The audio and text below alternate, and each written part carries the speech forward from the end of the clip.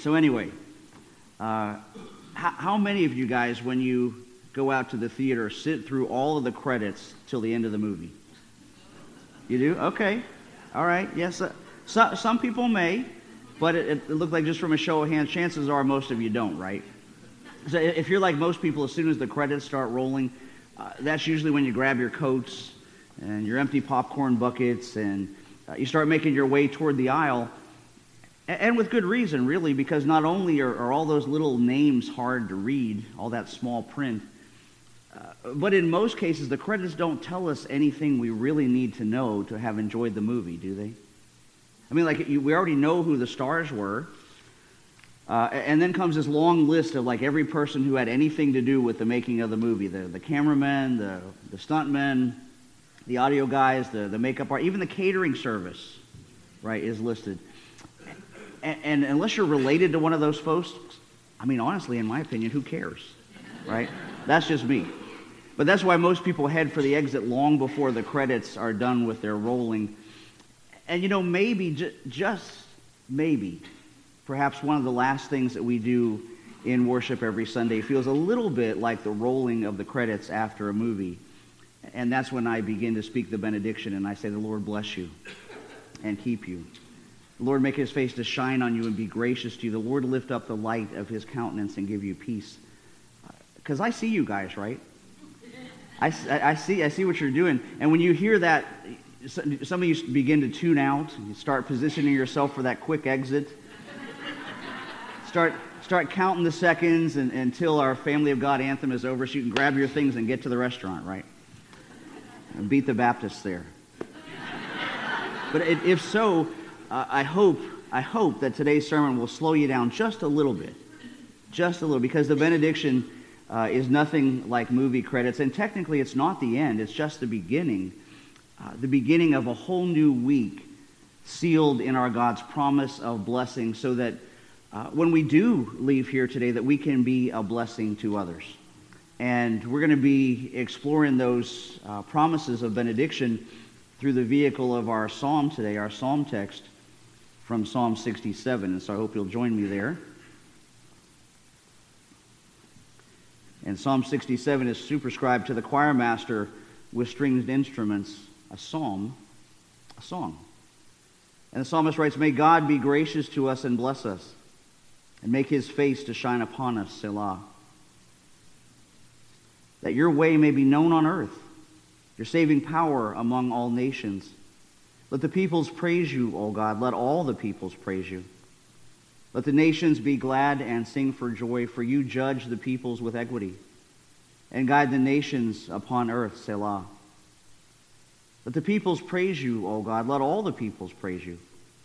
The earth has yielded its increase. God, our God, shall bless us. God shall bless us. Let all the ends of the earth fear him."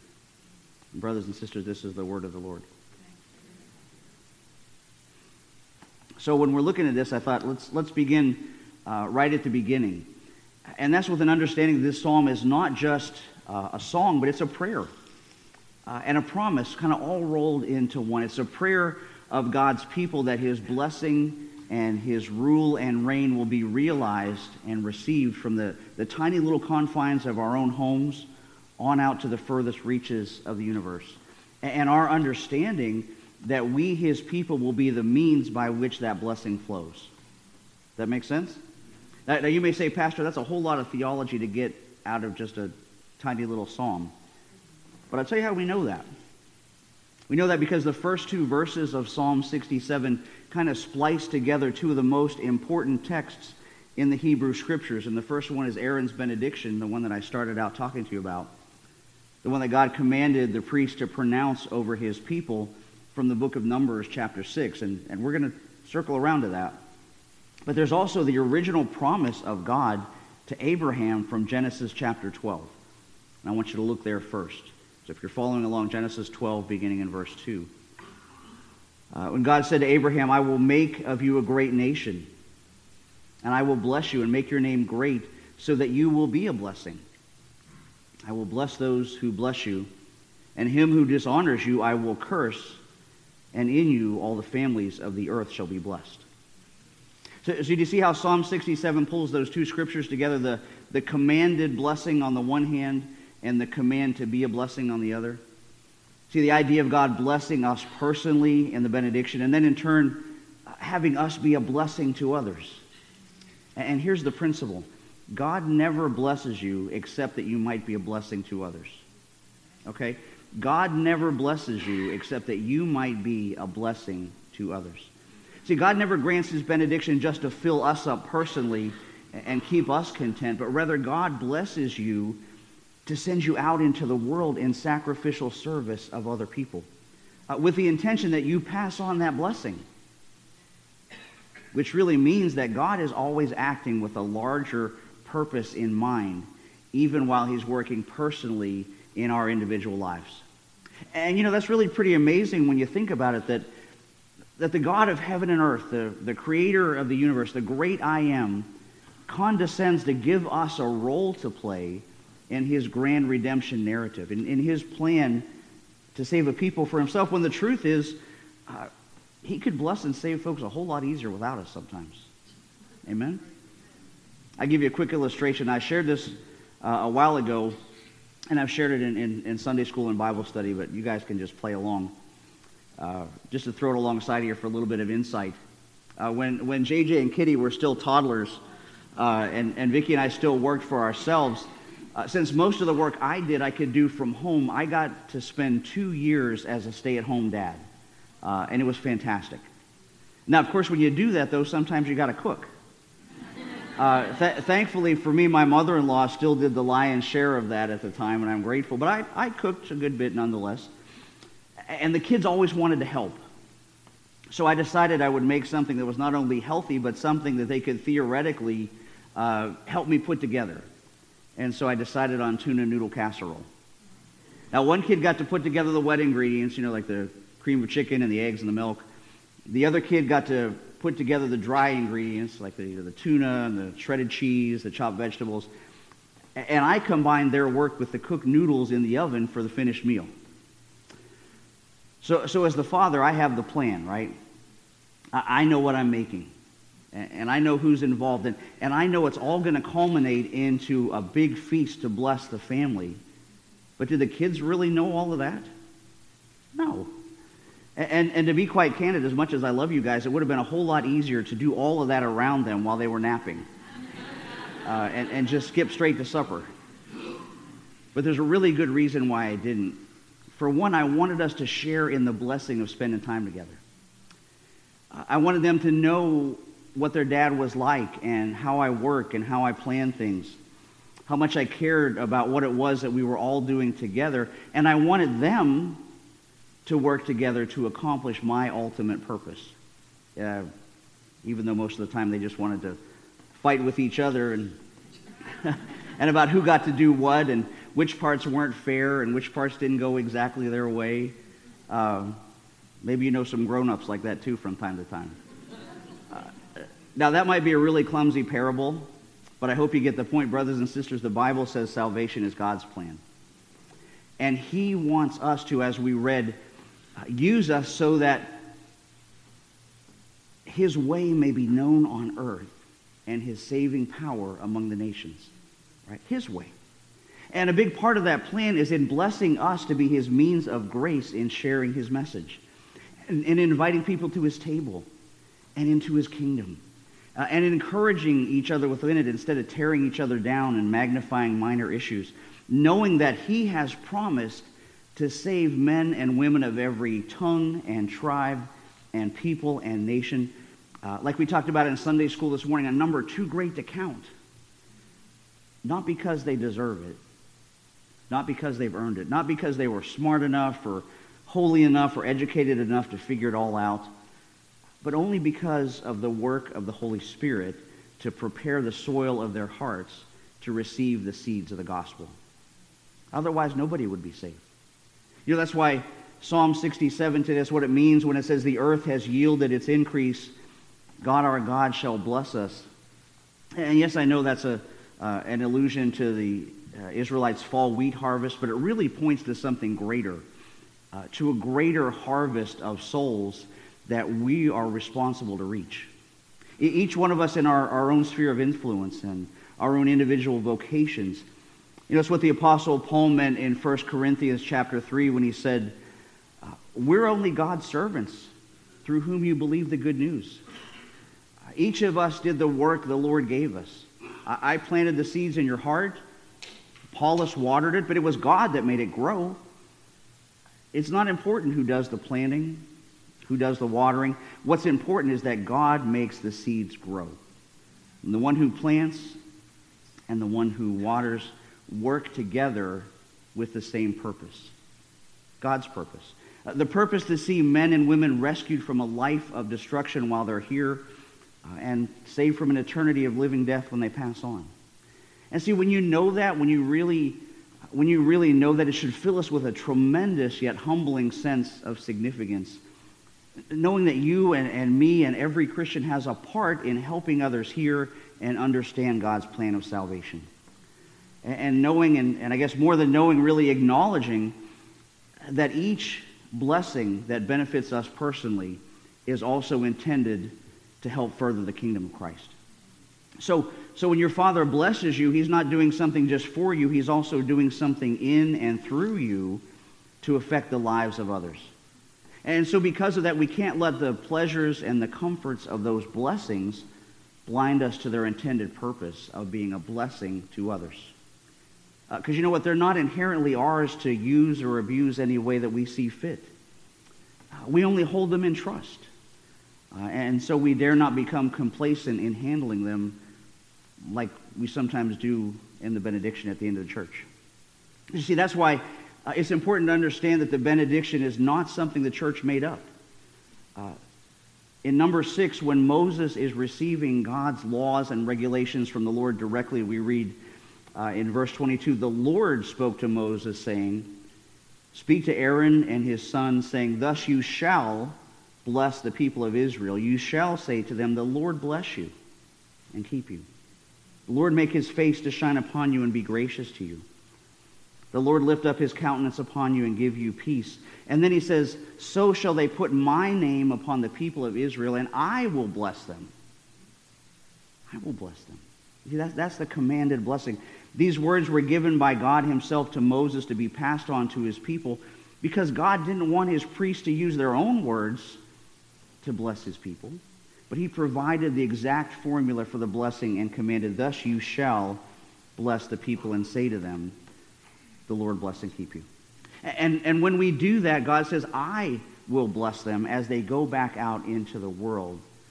Because you're not going out with my blessing as much as I'd like to give it. I just get to be the messenger. I just get to be the messenger. That's why God's intention for his priests is to speak that benediction at the end of worship just like we do, because God wanted it to be his parting words to his people for that week. His blessing before they left the safety and the sanity of the sanctuary, the temple in Israel, and our sanctuary here in Zephyr Hills today, and go back out into this crazy world that we live in, right? This world of chaos, even the drudgery of our day-to-day concerns. And, you know, when I was thinking about that, to me, it seemed like the language of the benediction was kind of surprising, because that's not how I send my kids off when they leave the house, is it? Did you? Right? My parting words to the kids are always things like, do you have all your stuff? Make sure you behave. Stand up straight. Make good choices, right? I always want to holler that out the window when I drop them off at the bus line, but I haven't done it yet. But wouldn't you expect God to send us on our way like that?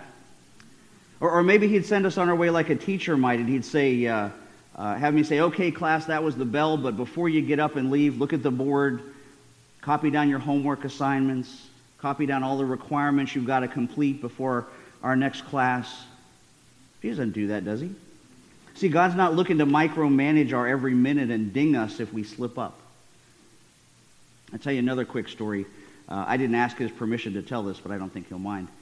Something I'll never forget, and I know he won't forget either, that JJ in his first year at the magnet school, he did a really great project report. I mean, I'm talking about really well researched, really well written, but because he didn't turn it in the right style of notebook, he got an F. He got an F on that assignment. Now, thank God we have a God who isn't like that, right? He doesn't even send us out like a coach would, who in the pregame prep talk will say things to his players like, remember all the things I taught you this week. That's up to you guys now. You got to really get out there and play hard, and if you do, we can win this thing. You know, God doesn't say anything like that. He doesn't add one more burden on us at the beginning of a new week. He blesses us. And he sends us out to be a blessing as we share with those around us the witness and the testimony of what we have seen done with and through us here. It's like the Israelites in Moses and Aaron's day must have been especially appreciative of this because they had seen God do amazing things like part the Red Sea so they could escape slavery in Egypt. They had eaten bread that miraculously fell down from heaven. They had followed God through the wilderness, and he'd led them as a pillar of cloud by day, pillar of fire by night, and he just showered them with blessing after blessing until he brought them safely home. And you know, we're in a similar situation when we get to our benediction today because during our Sunday morning liturgy, just like the Israelites, we have had the opportunity to witness and experience some amazing things during this hour that we spend together in God's house. In this hour where God speaks to us through his word and through his sacraments, where we are reassured of his love and of his forgiveness, where he strengthens us, and where he's listened to our prayers and to our praises. And now when we're ready to leave God's house and into the real world once again, where we're going to face temptation and heartache, but we know that before we go, God promises to bless us.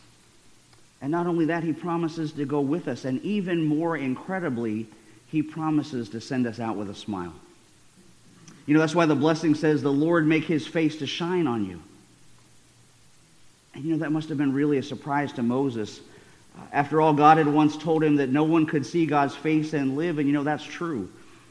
Our fallen nature can never stand in the righteous light of God any more than you and I could stand in the middle of a bonfire and not get seriously hurt. And so we might ask, why would we want God's face to shine on us if we're sinners? How can God grin when he sees and when he knows all the rotten things we do in a week? Or all of the sinful thoughts we entertain? But God does smile when he looks at us, and he can because standing right beside us, he sees his son Jesus who paid for our sins. Because you see, when God looks at us, he doesn't see our sin, he sees our Savior. He looks at us and he sees, in the words of 1 John 1, the blood of Jesus, his son, that cleanses us from all sin. And not only that, but puts us right with him so we can live in peace and be free to share that with everyone around us. And you know, that truth is really brought out in the third part of the blessing, which says, the Lord turn his face towards you and give you peace. Because you know, the truth is, God doesn't just tolerate us for Jesus' sake. He really loves us. And so he turns his face to us, turns his full attention to us, just like a father who's lifting his little toddler up in the air, looking at him with a big smile, just beaming with delight. And that little one's doing the same back because he has his father's full attention. And you know, you and I have God's full attention too. You really do. That's the promise of the benediction. You know, what you don't see in it when we read it from the English translation of the text, but the word you throughout the benediction is singular. Because, you know, although God gave Aaron the high priest and told him to speak this blessing to the whole Israelite nation, all 2 million of them, God thought of them as individuals. And you know, brothers and sisters, he still does today, because whoever you are, God is speaking directly to you. And he wants to bless you. And he wants to protect you. He wants to be gracious to you. He wants to give you peace, even if you don't always realize it. God wants you and me to be at peace when we leave here. And now you might say, well, Pastor, if that's true, then why doesn't he just give me $1 million so I can take care of all my bills, wipe out all my problems? That would definitely make me at peace. I don't know about you guys. But see, that's how the world thinks, right? You know, that's actually how Deion Sanders thought. Do you guys remember him? Yeah. One of the most gifted athletes probably ever, the only one ever to compete in both the NFL and the MLB championships. He said that in an interview the night after his Super Bowl win, when humanly speaking, right, he was at the pinnacle of life, of career. He had all the fame he ever wanted, all the money he could spend. In fact, in the interview, he said that night he had just ordered a Lamborghini over the phone from his penthouse hotel room. Okay? But realizing he had just attained every goal he ever set for himself, that night he realized he felt completely empty. So empty that he briefly but very seriously considered committing suicide. That night. But through the ministry of the Holy Spirit, Sanders gave his life to Christ instead, and now he shares that blessing and that testimony all over the world as an outreach to others. And he can do that because of the peace that only comes from the forgiveness that Jesus won for us. And we who have experienced that same peace are going to want to share it. And not just share it, but be the first to share it. Share it through our actions and through our attitudes as we carry God's benediction outside of these walls to our families and to our friends and to our neighbors, to everyone. So today, don't let those words of blessings roll off you like the credits roll past on the screen at the end of a movie. Even though you've heard them 100 times, I know that. Even if the message is over 3,500 years old, those words are not old hat. They are divine promises. So don't look at the benediction as merely a signal that church is almost over and you should start gathering up your stuff, because God still has something really important to say to you. Something to say to you before you leave his house, and he wants you to really hear it and really receive it so you can pass it on today to someone else. Will you do that? Let's pray.